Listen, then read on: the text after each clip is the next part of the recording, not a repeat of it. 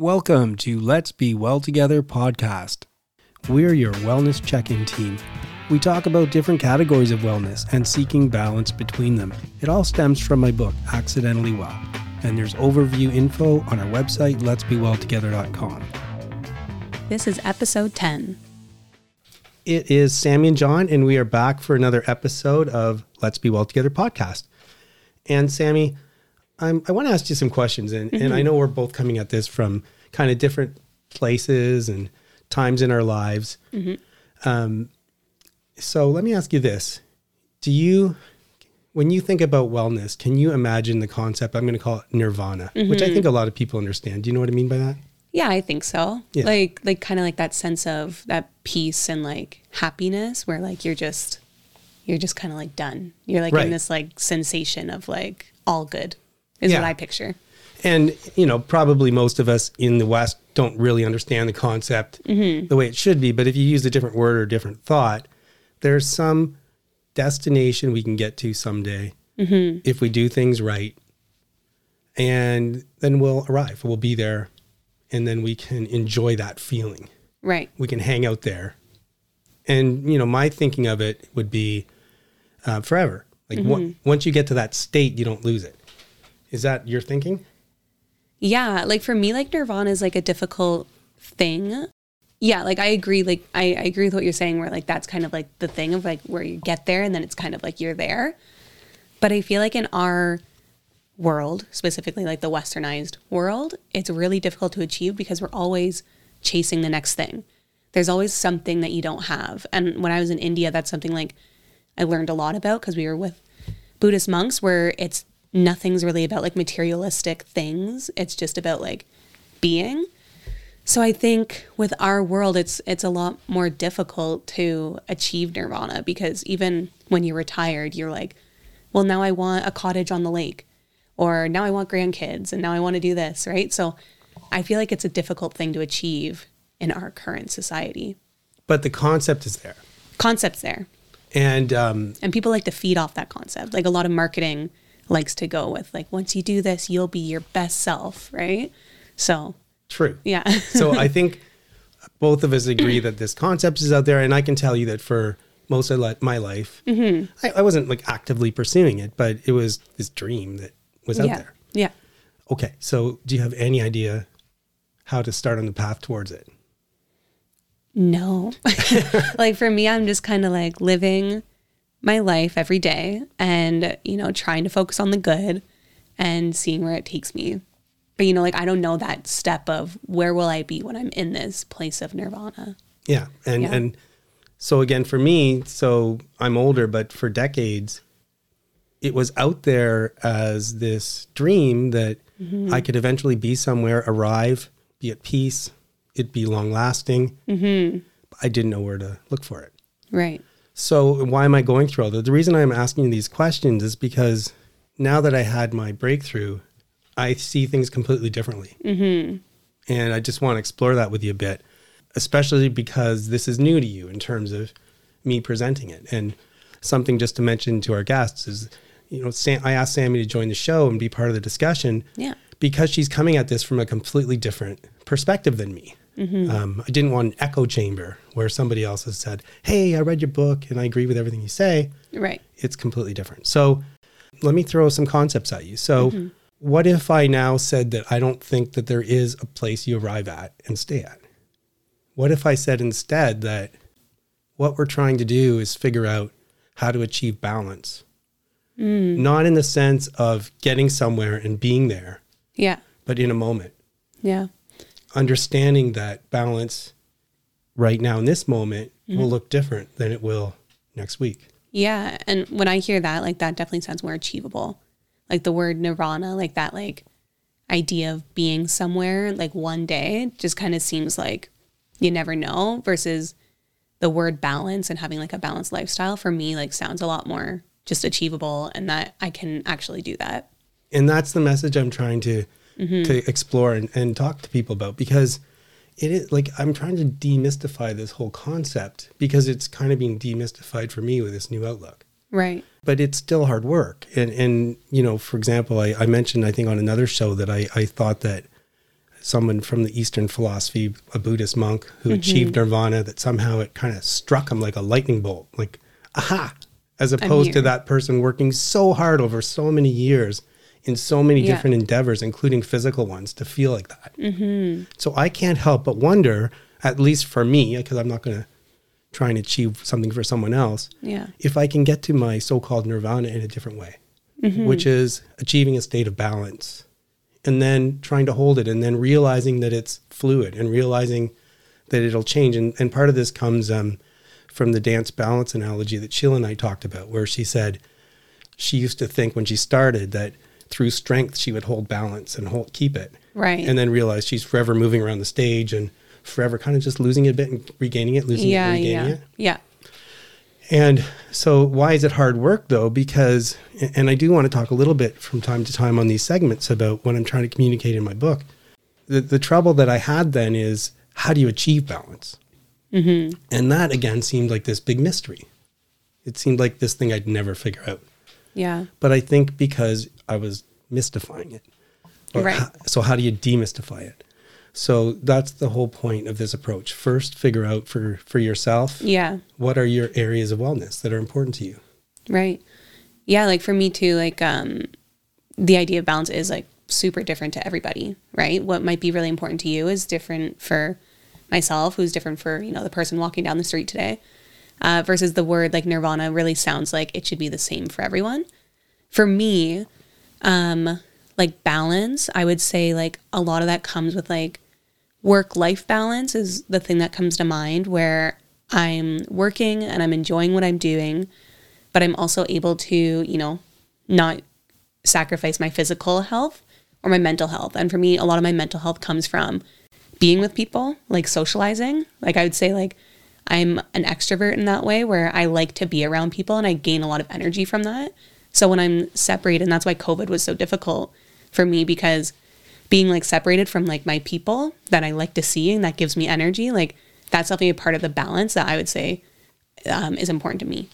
Yeah. And that's a perfect example in how we're trying to demystify it, because, you know, if you think of these general vague concepts of achieving balance, even work-life balance, I would challenge you to say, okay, let's bear down with that. Okay. Right. What are the activities that you're doing to achieve work-life balance? Because that's probably the most often asked question when people talk about mental health. How do you achieve work-life balance? Yeah. And I think a lot of people would say, you don't work as much, right? For sure. Okay.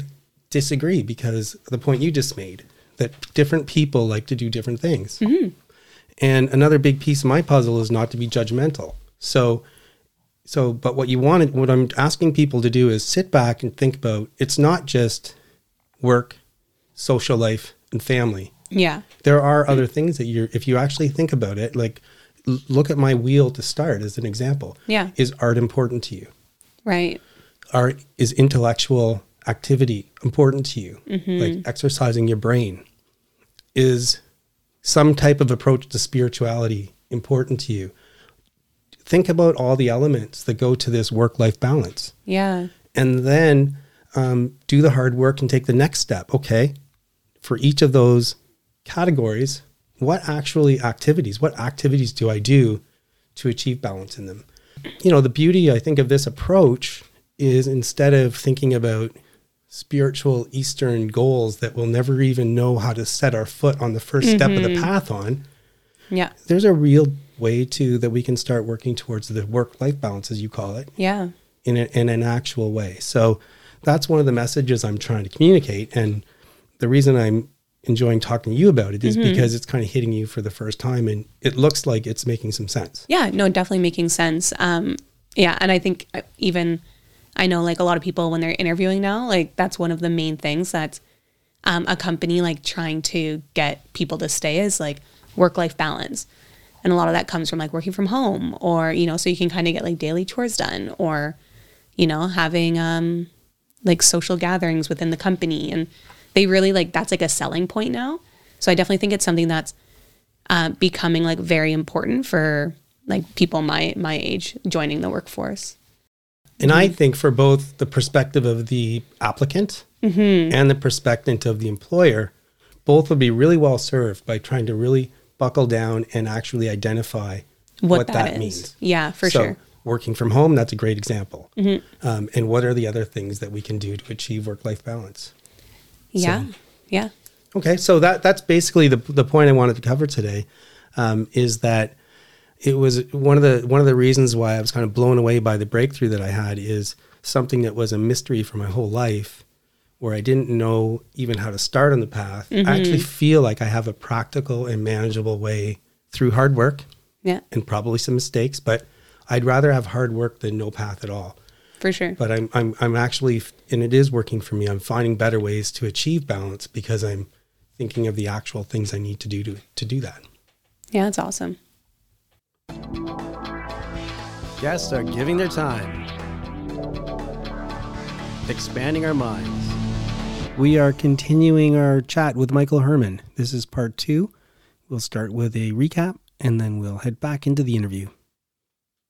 But typically the message that came through loud and clear was just push through, just keep pushing through. And so that's what I did. But for some reason, these colds, these flus, they just would not go away. They'd last for weeks and weeks on end. And eventually I started to get depleted of all of my energy. And so I reached a point where I just crashed. I just hit a wall and I crashed. And the thought was, what's the point? What's the point? And the thought affected me so much that I reflexively staggered back off the balcony into the apartment. And it was in that moment that I realized that the issues that I was dealing with primarily were mental issues. It was a severe depression. And that led to a change in mindset, and that led to an entire shift in what I started to look towards to try and recover, to try and get better. But then there was this sliver of light that seemed to enter into this deep, dark hole. And that started a process of recovery. And that process of recovery involved many things. For anybody who's a leader out there, I can't overstate how important the support that I got from the firm was to my recovery. The therapist really helped me go down into places that I'd been avoiding and suppressing for much of my life, frankly.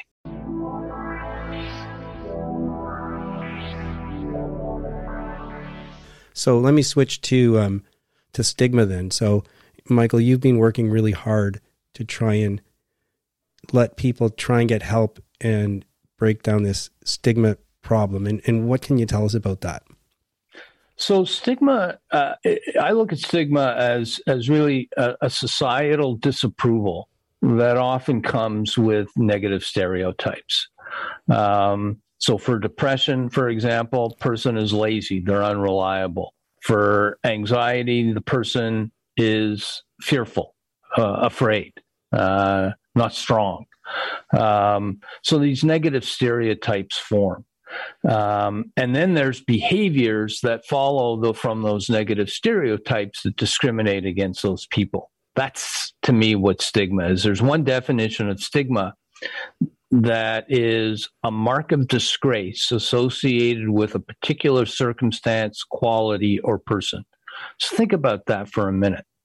Depression or any other form of mental illness being considered a mark of disgrace.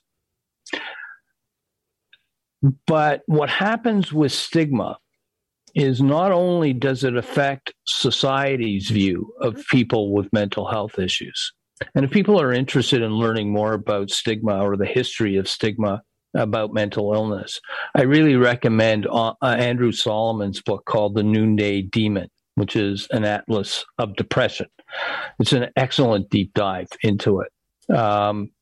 But what happens with stigma, and this happened to me, is I didn't see myself as a person who stigmatized those who were dealing with mental health. Somebody had depression or somebody had anxiety. I didn't see myself as stigmatizing them. But when it came to me, I bought into stigma hook, line, and sinker. And so that self-stigma is buying into the negative stereotypes and internalizing them.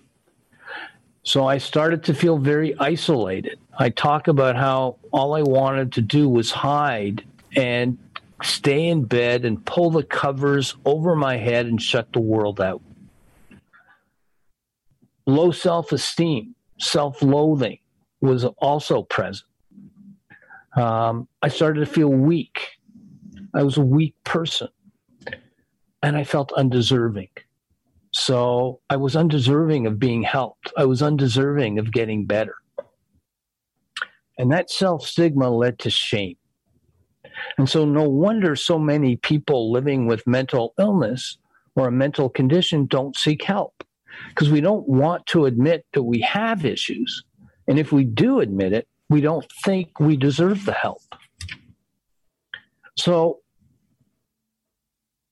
I don't know that there is a more toxic emotion than shame.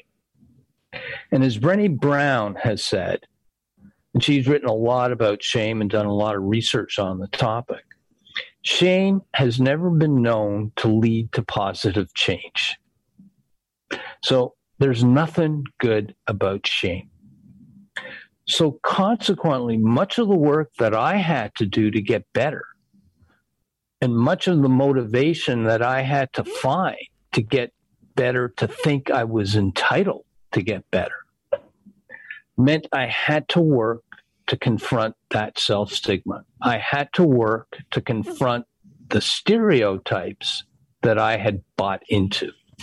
And that, I think, is one of the most difficult issues that I had to deal with for myself. And I suspect for a lot of other people who are dealing with mental health issues is that self-stigma. So part of the reason that as a society we need to come to terms with and eliminate stigma is in order to make sure that people who are having what are medical issues don't start to feel that self-stigma, and which is going to shut them down and is going to prevent them from seeking the help and doing the things that they need to do for themselves to get the help to start to get better and to generate more mental wellness among people. Yeah, it sounds like a double whammy, or probably more than double, where on one hand, the condition people are in makes them feel like they just want to pull the covers over their head, that they don't want to do anything anyway. And then combining not wanting to do anything anyway with something inside telling you don't deserve anything, it really, I can imagine that leading to inaction. And we've actually, by accident, almost talked about the theory of the mask a few times on our podcast. And really what we're talking about is things are happening and you're using some aspects of your life blind you from other aspects. That's right. And that's exactly right. So it sounds like it took a while before you saw this self-stigma. And then even once you recognized it, it's a lot of work to try and work through it. Sure. None of us want to feel the shame or acknowledge the shame. We try and push it away. And what happens is with self-stigma was I became ashamed of feeling shame. And so one of the things I try to say to people, there are a few things I try to say to people. Two of the things I try to say to people is, number one, we've got to start normalizing conversations about mental health and mental wellness and mental illness. By normalizing those conversations, by having them and normalizing them, we can start to break down. It's one of the main ways that we can start to break down stigma.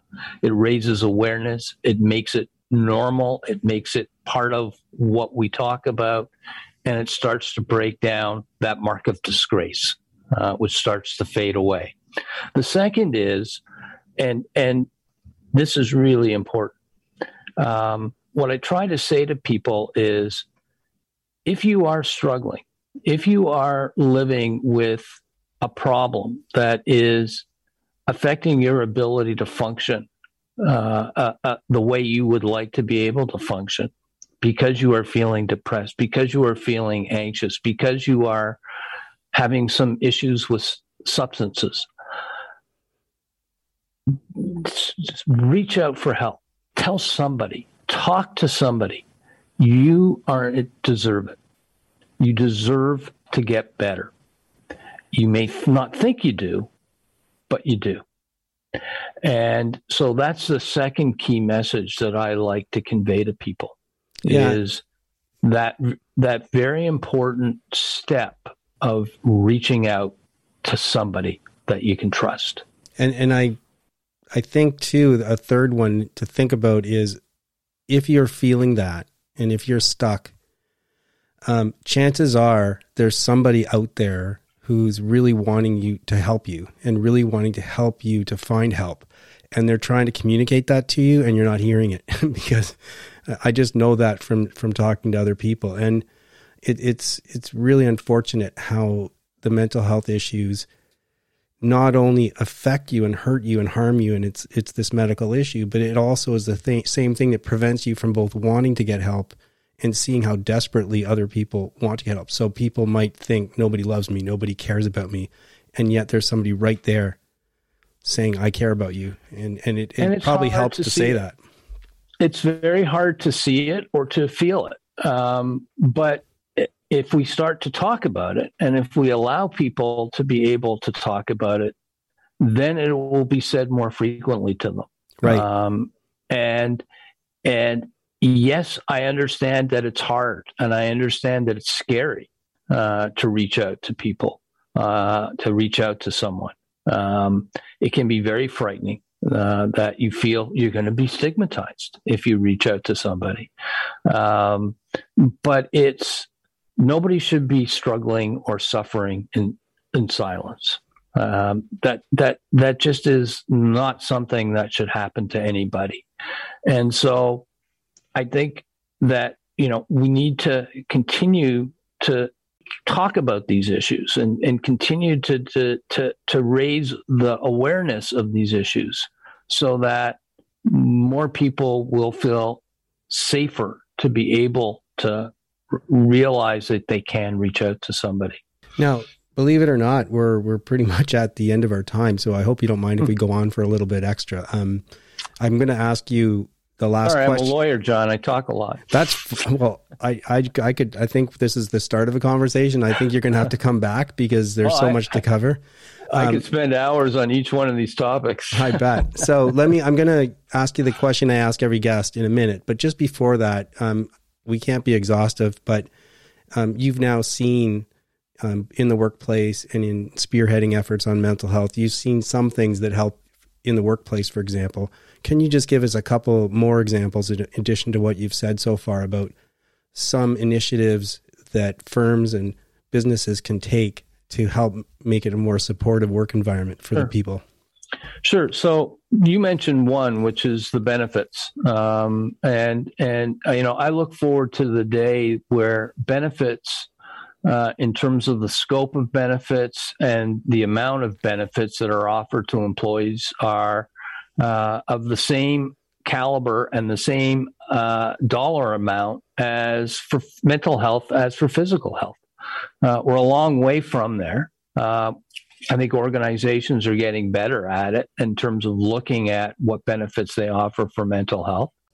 The digital revolution is bringing with it opportunities to do things online. And so organizations can offer programs to people online that weren't available, just a few years ago.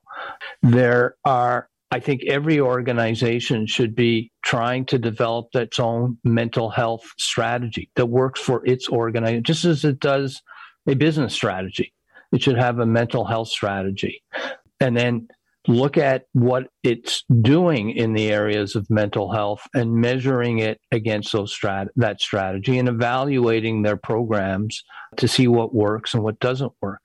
One of the things that I think that we've done at our firm, for example, that has been extremely valuable has been mental health first aid training, where people are certified And we've done it with people across the spectrum throughout the organization and all of the cities in which we operate, where we train people to be able to engage in these conversations with people who may be having difficulty. And then we publicize who those people are. So you know who you can go speak to, and it's somebody who's a peer. You're not going to speak to somebody who's, a senior partner or somebody who you wouldn't feel comfortable speaking to. There are people trained at all levels of the organization. So that's a positive thing you can do.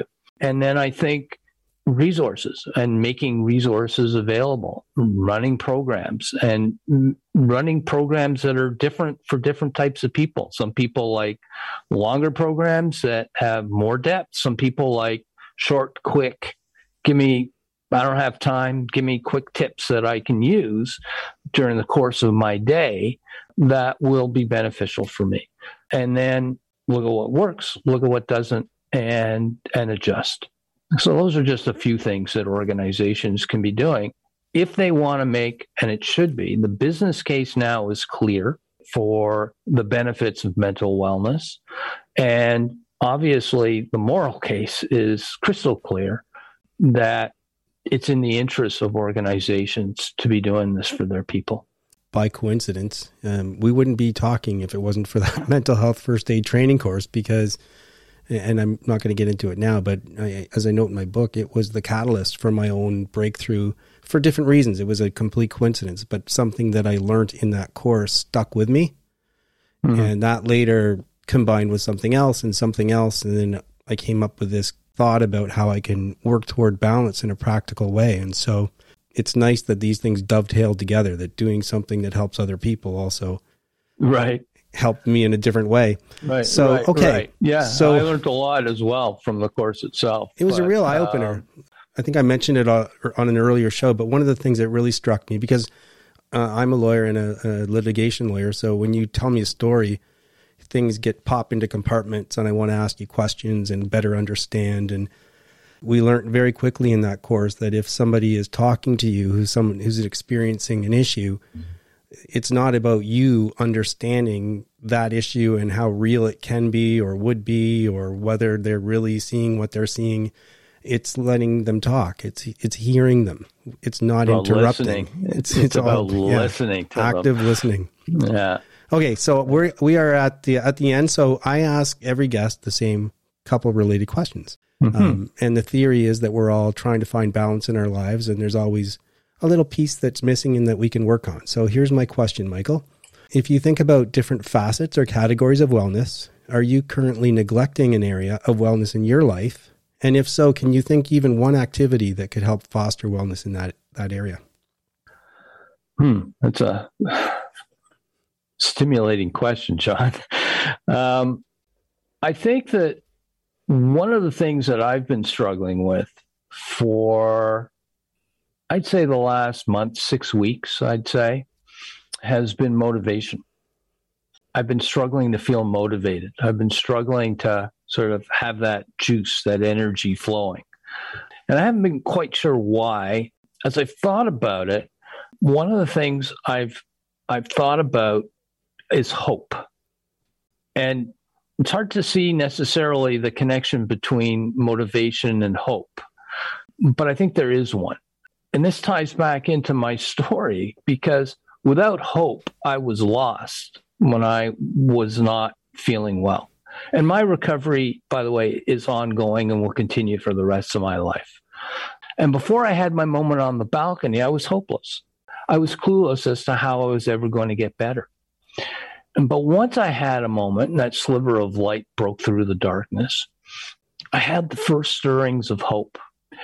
And having hope propelled me forward. Having hope motivated me. Having hope gave me the ability to go seek out the help I needed. That gave me the motivation to start doing things for myself that were going to help me improve, both physically and mentally. And it's funny, it's hard to have hope many times. And many of us can lose hope very easily. But there was a guy named Václav Havel who was a statesman. He was a writer. He became the first president of Czechoslovakia and then the Czech Republic after the fall of communism. And he wrote that hope is not the conviction that something will turn out well, but the certainty that something makes sense regardless of how it turns out. And so for me, the balance I need to get my motivation, I think, back in sort of where I want it to be, is to shift from wanting things to have certain outcomes to recognizing that the process of pursuing certain things, the work that I do, the relationships that I have, the efforts that I'm engaged in around mental health, that those things make sense regardless of how they turn out. So for me, that gives me a lot of hope and optimism. It ties into a couple of things that I've been working on. So first of all, I've generally been an optimistic person, and I've been making an effort when I have a choice to choose optimism, which is related to hope. I choose to be optimistic and look for good outcomes. But if you think more of not of the outcomes, but the process, one of my theories is that balance is focused on making informed choices about the trade-offs we make between these areas of wellness. And that too often in my life, I let trade-offs happen without seeing them, without thinking about them. And so, for example, I just let my physical health go. Not because I chose to, but because I ignored it and didn't make a choice on that. And one of the things that came to me about informed choices is what you said, is it doesn't have to work out. But the important thing is I'm thinking about these trade-offs I make between these areas, and I'm making a choice for a reason, and that is good. That is in itself works. And that's great, because and we can have a whole discussion on the issue of control and trying to control outcomes, where we just simply can't control the outcomes. There's just too many variables and too many factors that are outside of our control.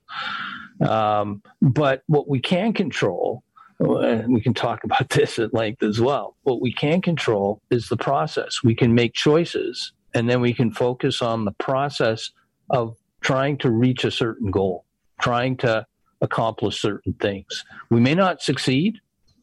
We may not be successful for reasons that are completely outside our control, but we can control certain things. And if we focus on those, and as Havel says, that we focus on the things that we know make sense, regardless of how they turn out, then we're going to be able to continue to move forward. Yeah. And so we can move forward with hope. We can move forward with optimism. And when it doesn't turn out the way we want, hopefully we learn a lesson to help us on our next choice. But Michael, I can't believe how much we could continue to talk. Unfortunately, I'm gonna have to try and twist your arm in a few months and get you back, and we can talk about another subject. Happy to come back. Always happy to talk to you, John. This has really been fascinating, and thank you so very much for your time. Thank you very much, John. Thank you for having me.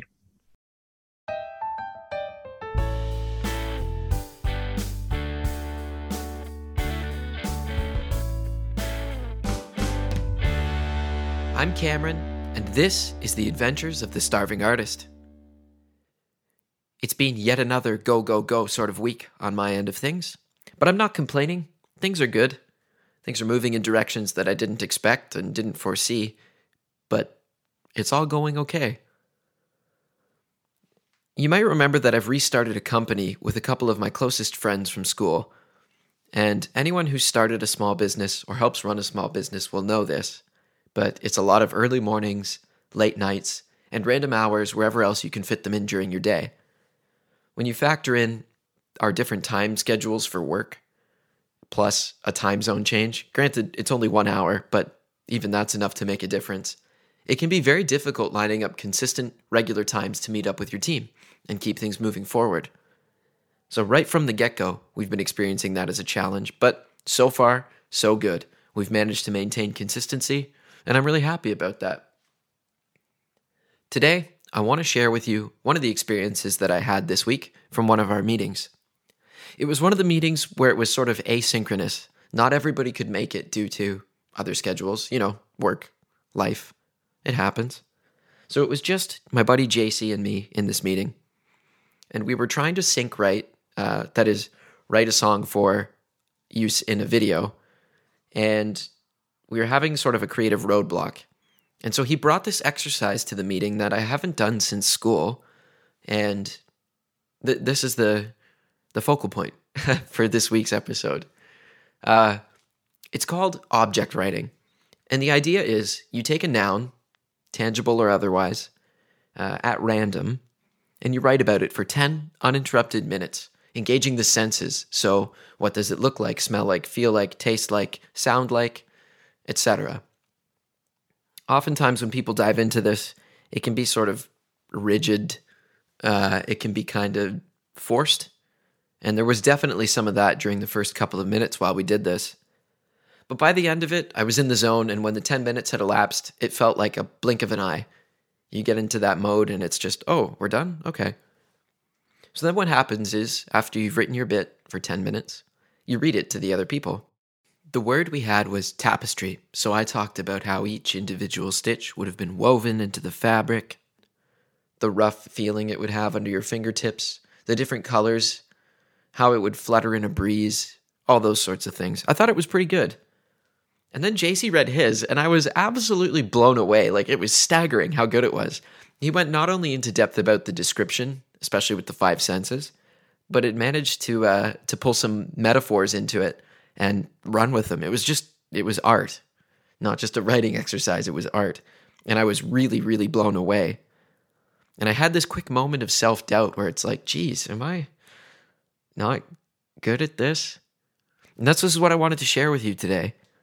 Creativity does not need to be a pursuit of perfection. And as someone who's in a musical field, perfection is often what gets you the gig, and that's the music that gets listened to. So there's this insane, like a huge pressure to be perfect or as close as you can be on a musical front.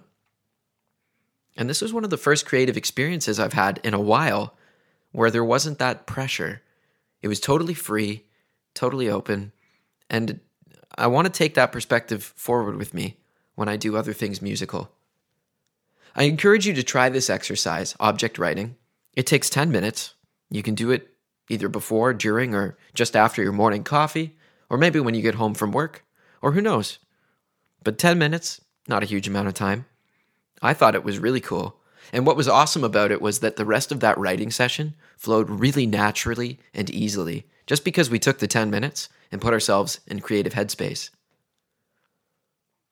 I guess in a nutshell, you could boil this down to creativity does not need to be a pursuit of perfection. That's pretty well it from me this week, my friends.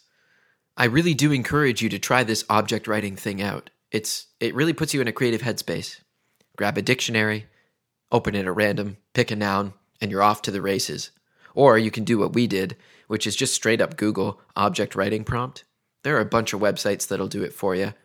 Once you've got your word, 10 uninterrupted minutes just writing about it from all of the sensory angles, and then review what you came up with. See what kind of headspace that puts you in for the day or for the week. I'm Cameron. This is The Adventures of the Starving Artist. Until next time.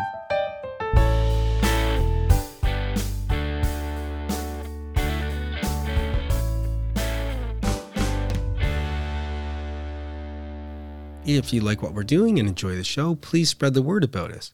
Connect with us on social media. We post regularly on our Instagram account, including show previews and takeaways after a show is aired.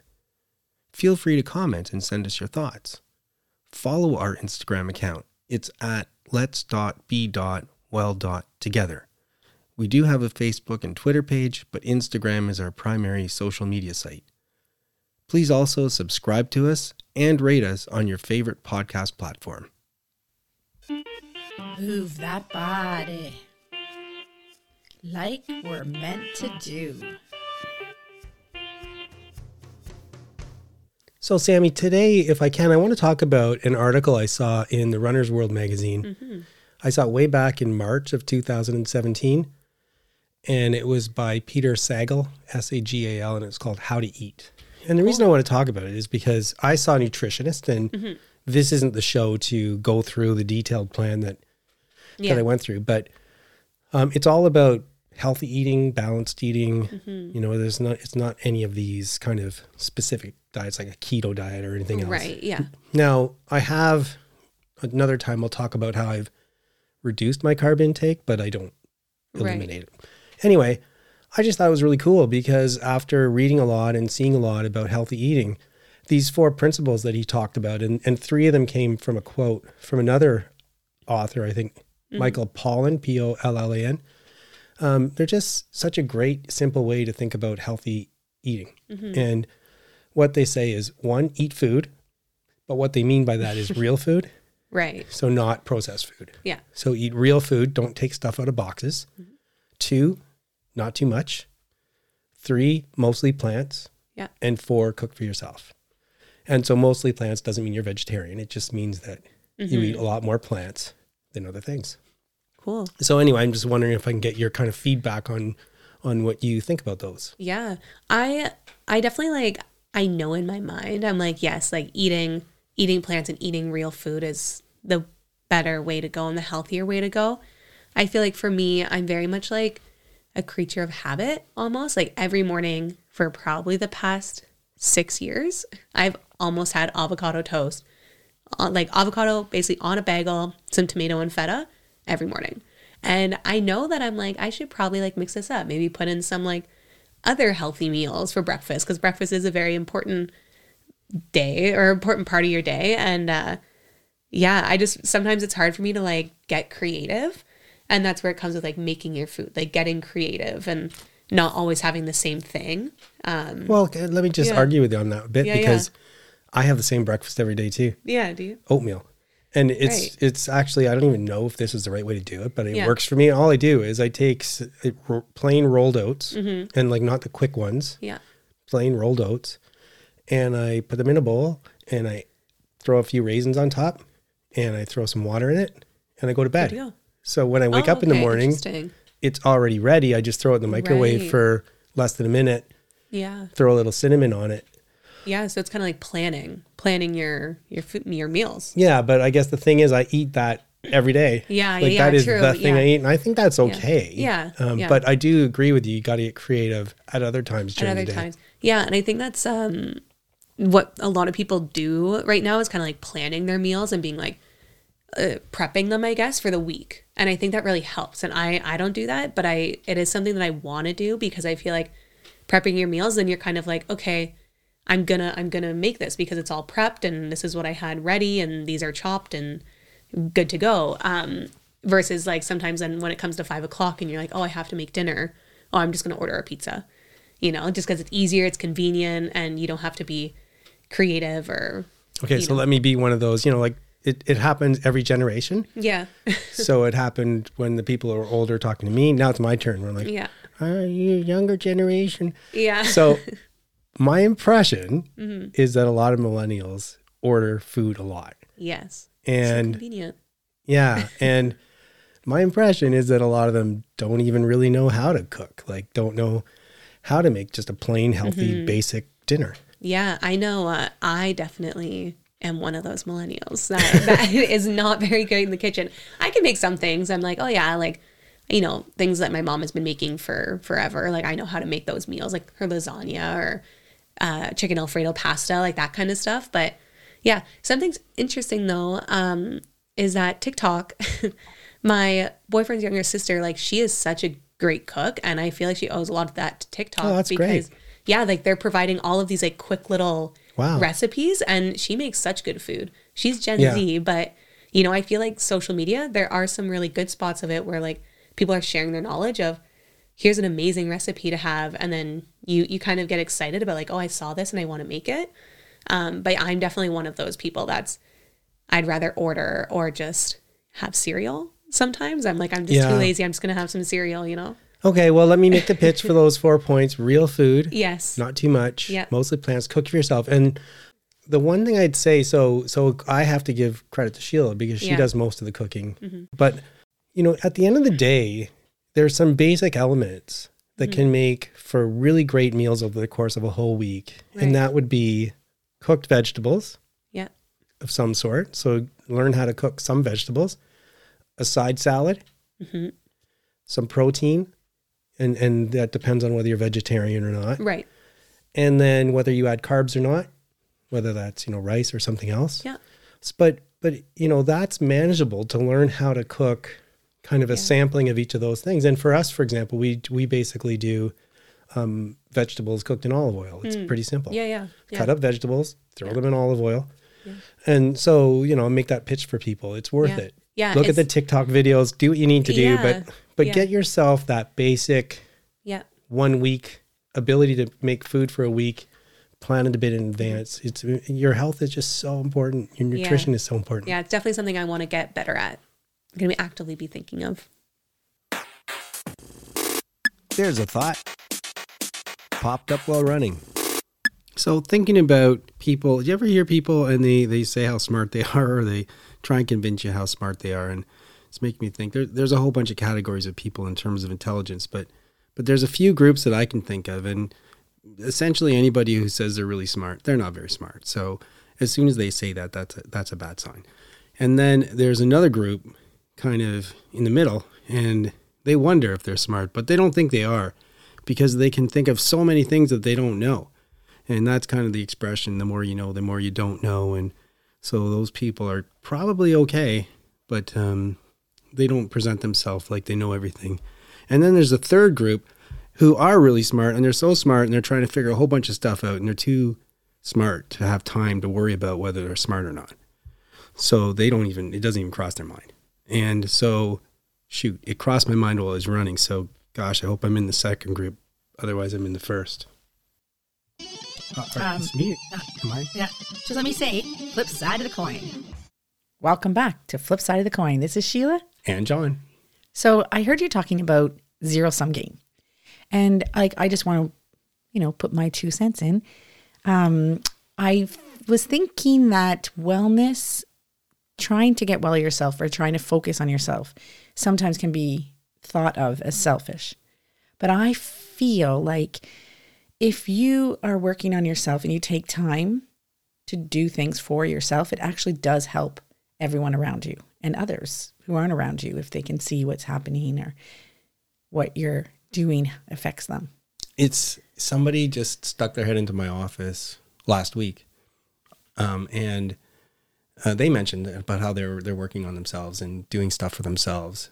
And I'm not getting into the detail, but essentially said that I feel comfortable now that I can be selfish, and I think I need to after years of doing other things and helping other people. And it struck me at that point is really, is that what working on wellness is? Is it selfish? Well, it might be a women's issue because I think as a parent, you have that guilt that you always should be doing something for your children. And it's a lot of work to do, especially when you're working and you have the laundry to do, you have lunches to make, you have homework to do, or birthday presents you have to buy, things that there's a laundry list of things that need to be done continuously. And you could just do that all the time.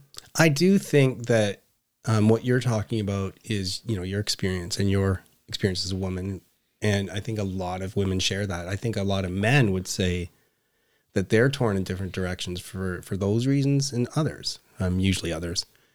But by coincidence, the person who said that to me was a woman. And what she was talking about was that her kids are older now.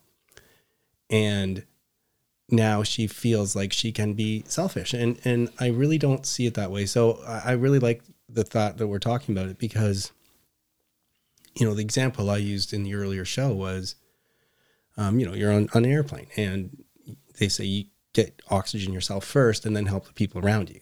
And it's a decent analogy for wellness. Like you have to take care of yourself. It is for sure. Because if you're really stressed out, it does go down to your children. It brings stress into the family. It brings stress into the home. So I think if you can try and think of it more as a building block, but I also think it's really good for examples.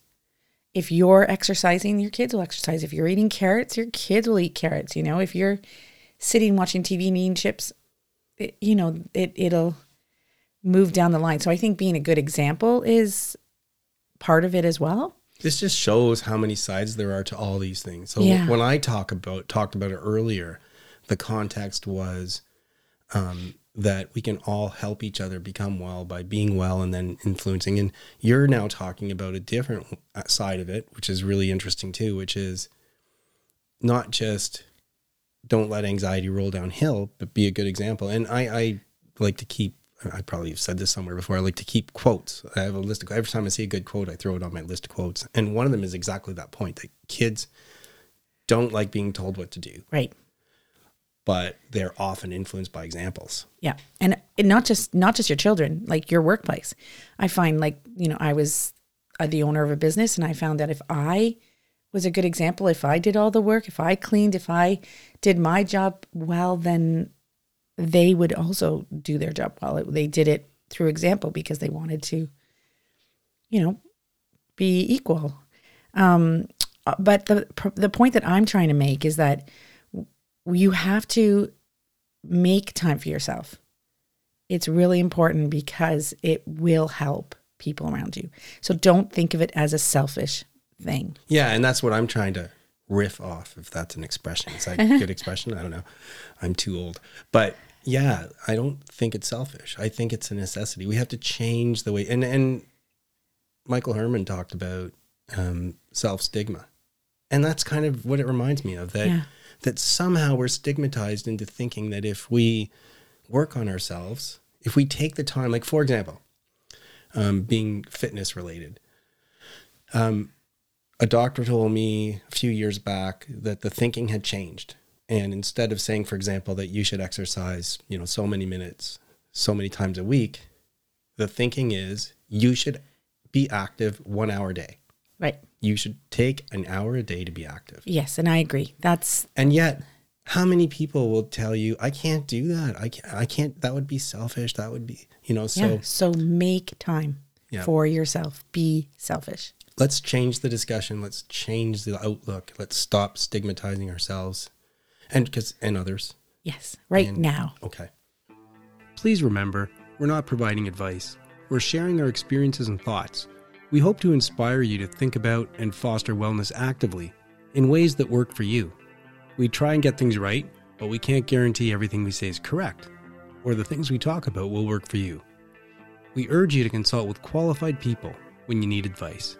Let's be well together, and let's be sure to do that in a safe way. It is sign-off time. I actually listened to that episode on my long run today, which was a really good one. Sheila said last week, after our sign off, she's like, I'm so glad that you can talk to other people about your running stuff now and I don't have to listen to it. I didn't say that online. I wanted to say it live, but I didn't. I'm like, it's so great that he can talk to people.